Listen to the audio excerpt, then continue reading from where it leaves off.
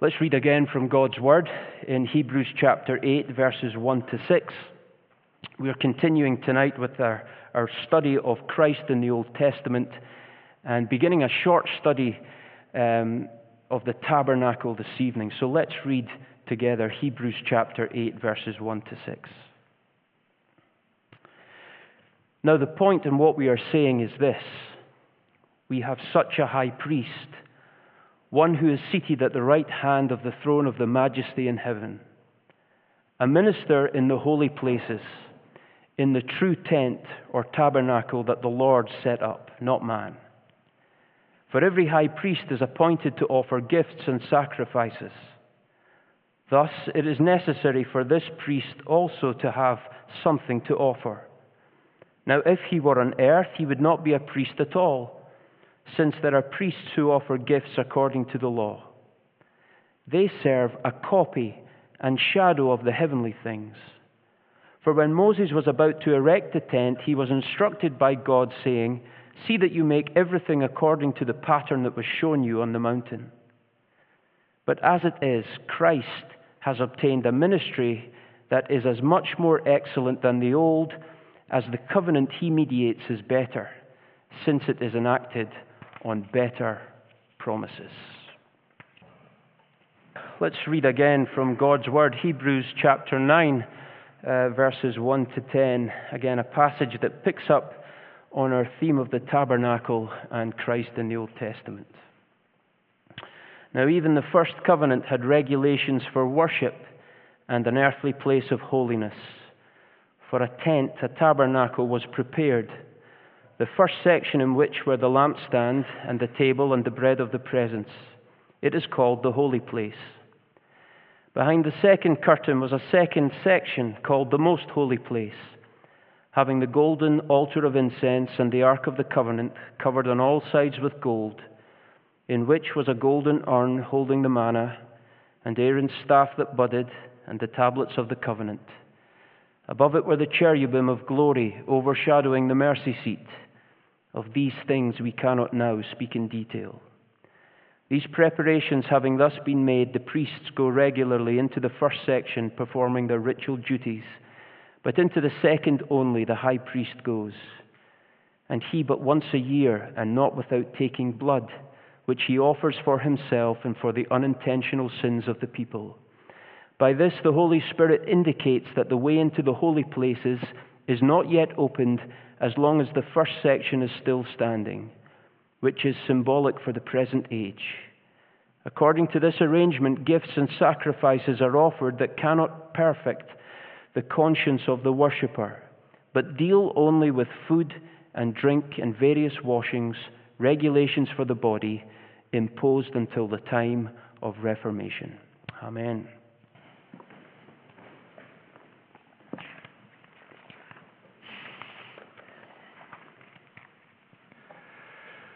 Well, as we've just heard, we're going to make a start tonight on trying to introduce this subject from the Old Testament about the tabernacle, which fits very much into our general series on Christ in the Old Testament.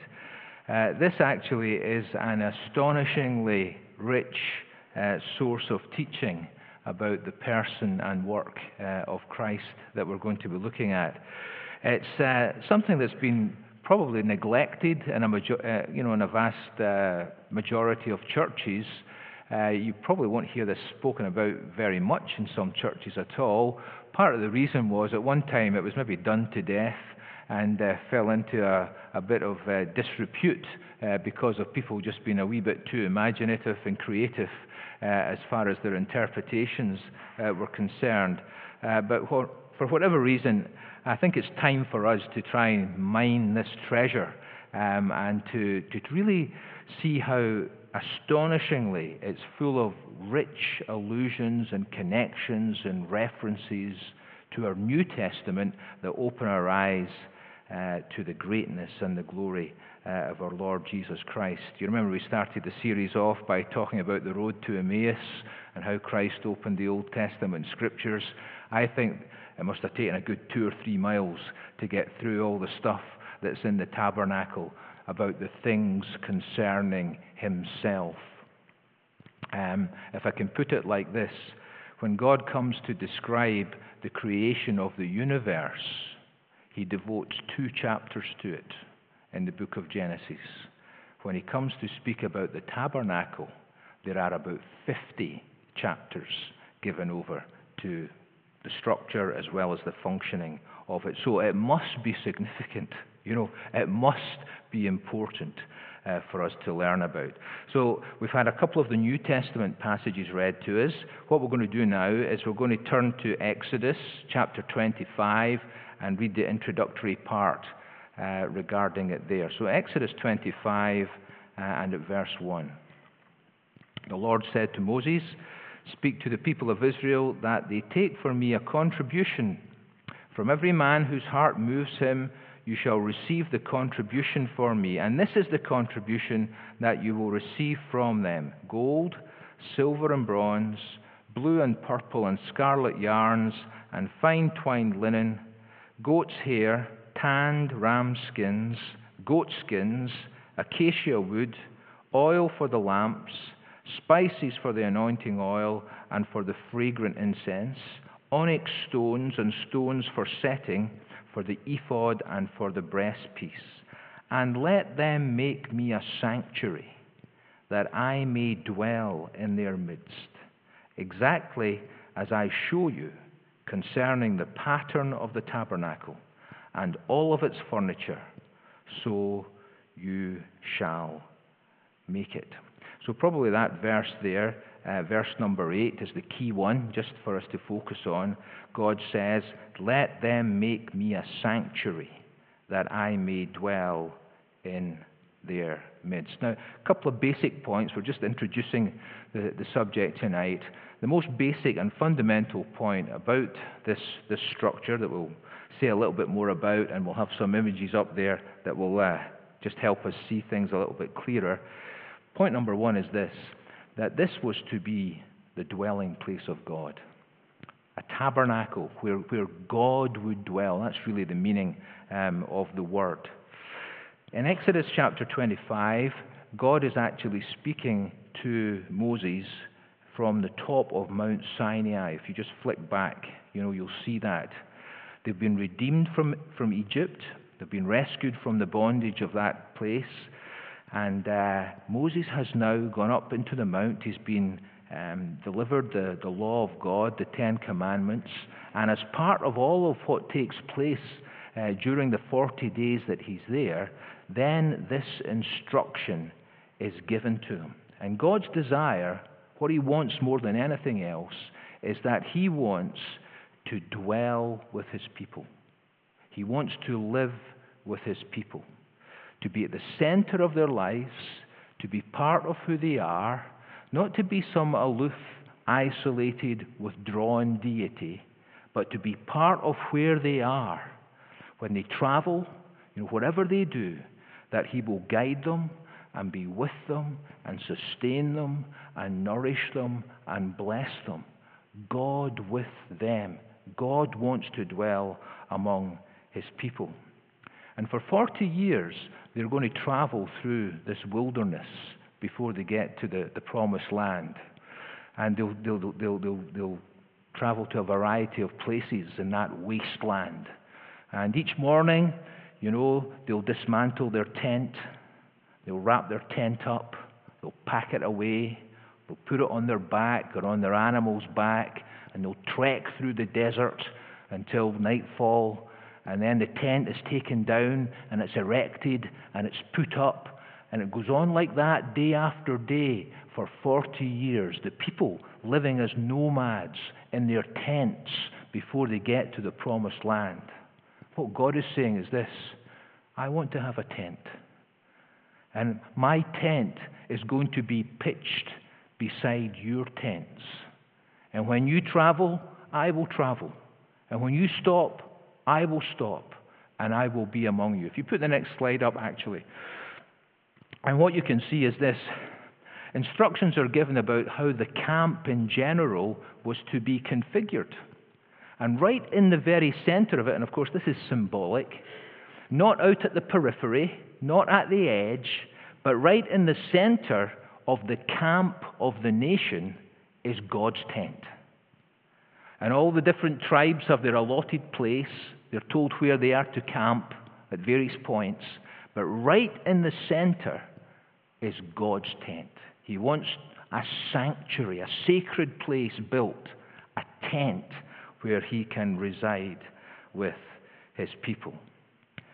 And this is the most fundamental of all the points that we can make from this particular subject. And it's fundamental to the entire story of the Bible. Now, if you, for instance, were to flick a bit further on to Exodus chapter 33, you would find there that Moses has come down out of the mountain now, and things are in chaos. The people have just gone wild. They're worshipping the golden calf. And God says that, I think I'm just going to start again, with you, Moses, and we'll get rid of this sinful people. And what Moses says to him is this, if you don't go with us, then don't carry us away from here. What's the point of us going to the promised land if you're not with us? And that is the key point. What is life even if we talk about all the kind of structures and the mechanics of religion and of Christian life? What does that matter if it's emptied of the reality of the presence of God? I don't even want to go to the promised land if you're not with us. And that's the very essence of what God has always intended and planned, right from the Garden of Eden, when he would come and he would walk with Adam in the cool of the day and would have fellowship with him until that fellowship was broken. That's what we find is at the very essence of the Lord Jesus Christ coming into the world. Key verse, you might want to jot this one down, John chapter 1, verse 14. The Word became flesh and what? And tabernacled. That's the word. And tabernacled. He dwelt among us, and we beheld his glory. God's desire was to be with his people in the person of his Son, Jesus Christ. That's the case for us tonight as well, in the age of the church, where we're being built up, as 1 Peter puts it, as living stones into God's temple where he dwells. God lives in the hearts of his people. The Lord Jesus said that, we will come and we will live with you. In fact, I remember just hearing about the camp. I was telling Russell this story the other week, that this girl at camp one day, and she came to know the Lord. She gave her heart to the Lord, and she was told that meant that the Lord lived in her heart now, And she was coming down to breakfast the next morning, and she said to one of the girls that she was with, I just feel a wee bit funny this morning. I think it's Jesus just getting settled in, Maybe it was indigestion, but that's what she thought it was. And it is the reality of the thing, that he lives in our lives and in our hearts every step of the way and will never leave us and forsake us. And when you really think about what heaven is like that we've just been singing about, fundamentally, this concept is taken up in Revelation chapter 20 when the New Jerusalem is pictured. The point that's made is this, that the tabernacle of God will be with men, and he will dwell with them, and they will be his people. And that's the way that heaven is actually defined, as God eternally dwelling with his people. So this is a tremendous point that is really being symbolized for us here. That's the general point, but there are a lot of details clearly to this tabernacle. I mean, if you look down at where we had our reading there in Exodus chapter 25, it goes on to talk about the Ark of the Covenant. You turn your page over, you've got the table for bread, the golden lampstand, and on it goes, talking about different pieces of of this tabernacle structure. And then if you go to chapter 37, what you find there is that it's repeated all over again. It's said more than once. This is the design phase. When you get to chapter 37, it's the construction phase. And this man Bezaleel and his companion Oholiab are the men that God fills with His Spirit and gives them the skills to actually construct and to teach others to be involved in actually constructing this. And it's mentioned all over again. And there's a mass of information that is carefully told to us. And this is where the book of Hebrews comes to help us. What is the meaning of this? What does it actually signify, above and beyond the fact that it is the dwelling place of God? So if we go to the next one, this is the general structure. If you were looking down on it, just the entrance on your right there, and then you meet the altar of burnt offering, the bronze laver, and then you enter the main structure of the tent, which is in two compartments. First of all, the holy place with 3 pieces of furniture, the table of showbread, the golden lampstand, the altar of incense. Then there is the veil that separates that from the most holy place where the Ark of the Covenant is. So that's just the general structure.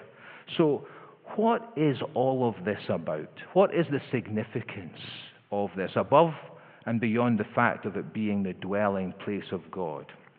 Well, let's turn to Hebrews chapter 8 again and chapter 9, just to make a couple of points about this. Only 2 points. And the first point is this. This structure, in the words of chapter 8 and verse 5, they serve as a copy and a shadow of the heavenly things. Now, you'll see that idea is also picked up in chapter 9, where it says down at verse 23, the copies of the heavenly things, and then verse number 24, copies of the true things.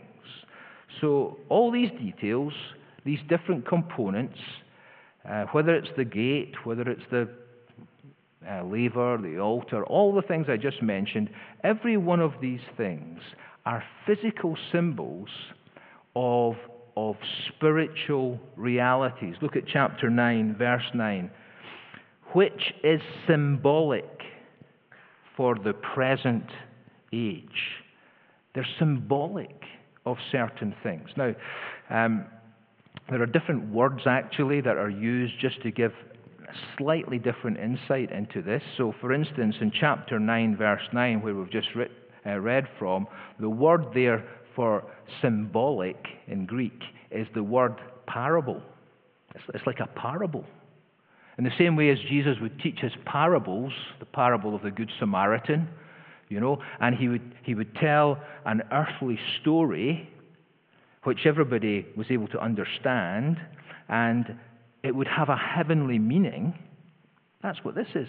It's a parable. It's a structure, but it has got spiritual and heavenly significance. If you look at the one I mentioned in chapter 9 and verse 24, the word copy there, the Greek word there is slightly different, and it's the word antitype. And really what that means, it takes you back to the old days where they used to have printing presses, and they used to have put these blocks with the letters in them, and then it went onto the paper. That was the antitype, and then you had the type on the paper. And he's giving us a bit of an idea about what's going on. But the one I want to spend a little bit more time on is the word that's used in chapter 8 and verse 5, where it says that this serves as a copy and a shadow of the heavenly things. This is a shadow. Now, with a shadow, you get a bit of an idea. You get a silhouette. You get an outline. You get an idea. but you don't get clarity. You don't get color, you don't get smell, you don't get noise, but it does give you a bit of an idea about what's going on. Now, I've just been talking to you about how the tabernacle has got enormous complexity. There's tremendous richness here. And once we go into these things point by point, it will actually kind of blow your mind, some of it. The insights and the details that it gives you into the person and the work of Christ that you might not have really have appreciated before, and how it connects up with our New Testament. But for all of that, for all of this detail and for all of this information, 50 chapters worth, if you take into account the book of Leviticus as well, it is just a shadow.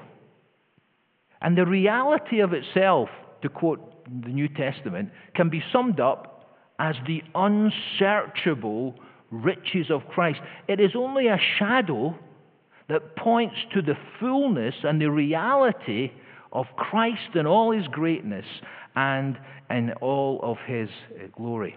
Now that's why it's actually so disappointing at times that many Christians hold on to religious rituals.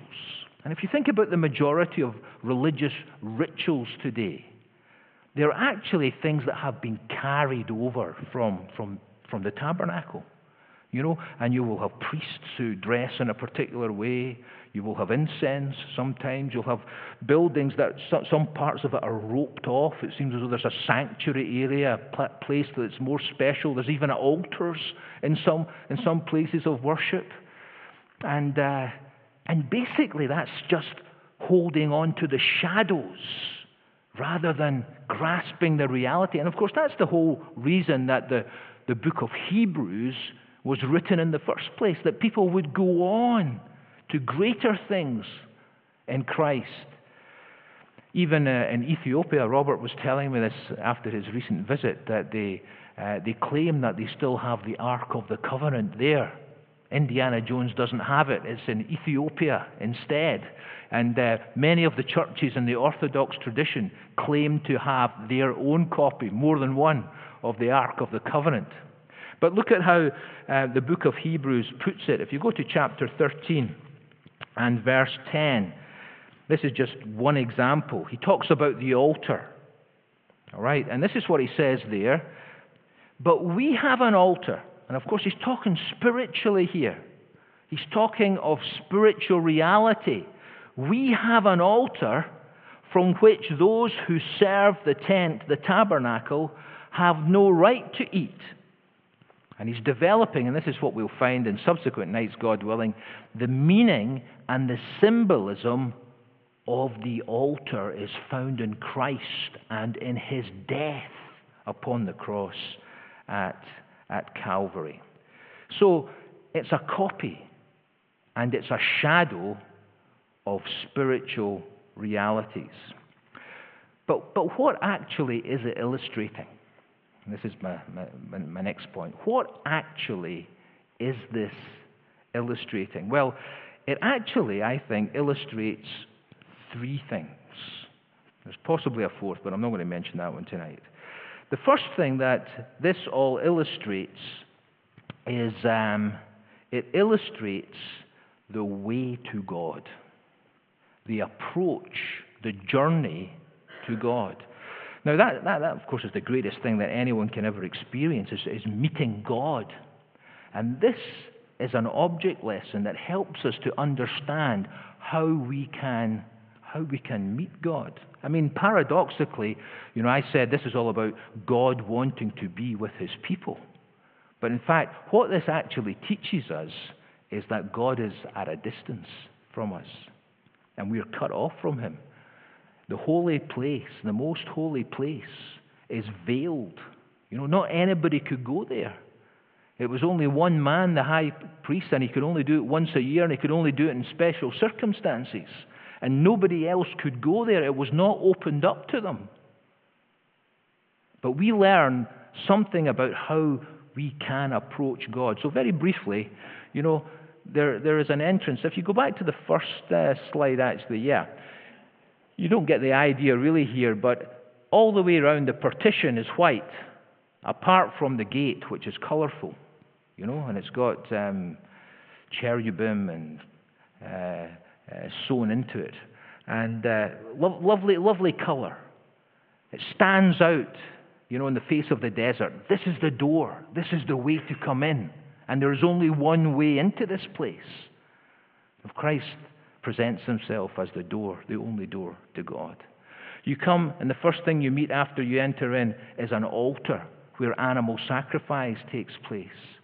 And you have to understand that before you can reach God, a sacrifice has to be made, and you have to be cleansed by blood. And to be fair, the symbolism, when you come to the book of Leviticus, just explodes at this point. In the first few chapters of Leviticus, you read of at least 5 different kinds of animal sacrifices that can be offered here, all of which have their own different insight and symbolism into a different angle of the death of Christ. It's phenomenal. You then go to this laver, which talks about cleansing again. If we go to the third one, this is a bit fuzzy, but when you get into the holy place, you have a lampstand, you have the table of showbread, you have the altar of incense, until finally you enter through into the very presence of God. All of these things represent something about our access to God and the stepping stones of the way of salvation, so that eventually I can meet with God. And maybe we should make the point tonight, if there's someone who has never entered through Christ, the door, what better opportunity than now? Christ is also described as the light of the world. He describes himself as the bread of God. All these things are there in our New Testament, all prefigured in this structure. That's the first thing that's symbolized. The second thing that is symbolized, and I've just touched on it, it is Christ himself. We're going to see Christ himself illustrated. And that is where the book of Hebrews is so important to us. And all these points about cleansing, about sacrifice, about the light of the world, about the bread of God, all of that is seen in our Lord Jesus Christ. And then the final thing that is symbolized is heaven. Now, you probably picked that up from some of our readings. So let me just remind you, and this is a particularly interesting part of the symbolism. If you look at chapter 8 of Hebrews, verse 2, where it says that, we'll read from verse 1 actually. The point is, what we are saying is this: we have such a high priest who's seated at the right hand of the throne of the majesty in heaven, a minister in the holy places, in the true tent, the true tabernacle that the Lord set up, not man. Verse 5, they serve as a copy and a shadow of the heavenly things. Now, it's very interesting that if you were to read some of the book of Revelation, part of the tabernacle is quoted there. So, for instance, if you looked at chapter 8, verse 3, chapter 11, verse 19, as well as the one in chapter 20 that I quoted earlier on, you will see that the tabernacle is mentioned there. You see, when these people went into the tabernacle, there was so much gold, and there was so much silver. And as I was saying earlier, the cherubim, these angelic beings, were woven into the fabric and the tapestry of some of the veils and curtains. And although they were on this desert, the idea that was given to them was of richness and of treasure and of something that was glorious. And that was not without significance. And there is an insight into what heaven will actually be like, and how Christ, for instance, as our priest, functions in heaven on our behalf. But there is one that I just, as we close, I want to leave with you. because it really did my soul good as I was thinking about it. It's in chapter 6 of Hebrews, and it's at verse number 18 and 19. Let me just read that to you. So that by two unchangeable things in which it's impossible for God to lie, we who have fled for refuge might have strong encouragement to hold fast to the hope set before us. We have this as a sure and steadfast anchor of the soul, a hope that enters into the inner place behind the curtain, where Jesus has gone as a forerunner on our behalf, having become a high priest forever after the order of Melchizedek. Now, there are actually two symbolic references in these verses to the tabernacle. The one is this idea of, in verse 18, having fled for refuge to Christ. Now, you'll read many instances in the Old Testament of people in trouble who fled for refuge to a place of sanctuary for safety.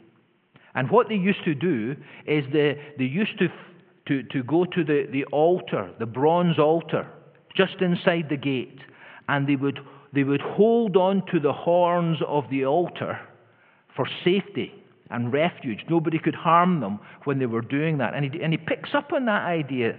And that's what he says, in a sense, we do in coming to Christ for salvation. We fly for refuge and we hold on to Christ. The altar signifying all that Christ achieved upon the cross at Calvary. And we're holding on to that. I can be safe here, resting in Christ. So that's the first point. But the second point from the tabernacle that he's taking out and applying to us here is this idea of the anchor for the soul. Now, of course, you think, where does that come in the tabernacle? Well, the anchor doesn't. We know what that means. In Aberdeen, the storm's out and the boat's been tossed around and it's wild as you like. And what the skipper has got to do is he's got to get that anchor down in the storm, and he's praying that anchor doesn't get attached to some seaweed or driftwood or just an old wreck. He wants it to get right down onto a rock where it will fasten onto, and he will be secure and he will be safe. So he takes that, and what he says is this, that the anchor for our soul is somewhere else. It's not at the bottom of the sea. The anchor for our soul is this hope that enters into the inner place behind the curtain. Okay? You've got the imagery. The anchor has gone in behind the curtain, and what is in that inner place? It's the Ark of the Covenant. It's the very throne of God, the very presence of God, which is heaven itself, where Christ has now entered. And that is where our hope is anchored. It's anchored right in the presence of God, and it will never shift, and it will never move. Anchored in Christ in heaven. It's a tremendous thought for us to just focus on, to give us encouragement and to give us hope. Here's another one, actually, just to, as a by the by. Verse 20. Jesus has gone as a forerunner on our behalf.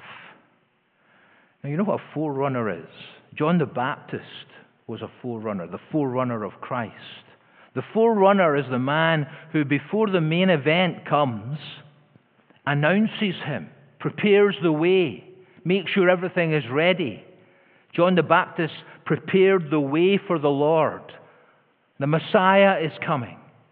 Now, isn't this remarkable? It's talking about the Lord Jesus, our great Savior.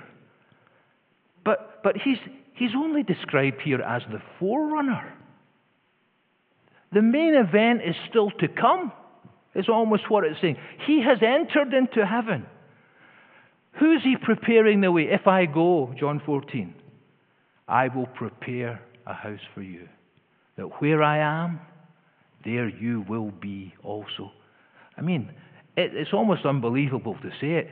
We are the main event as far as heaven is concerned, and He is the forerunner for us. So these are some of the tremendous symbolic things that this object lesson, the tabernacle, portrays for us regarding our Lord Jesus Christ. One of my favorite illustrations, I'm sure I've mentioned it before, is about Victorian London. People attended churches, and there were 3 particular churches that were very popular, and 3 preachers who were very popular at this particular time in Victorian London. They said that you could sum up these 3 places by 3 different statements. The first one, when you went there and you listened to the man speaking, they said when you came out at the end of it, what you would say is this: what a message. The second one, when you went and heard him, you would say, what a preacher.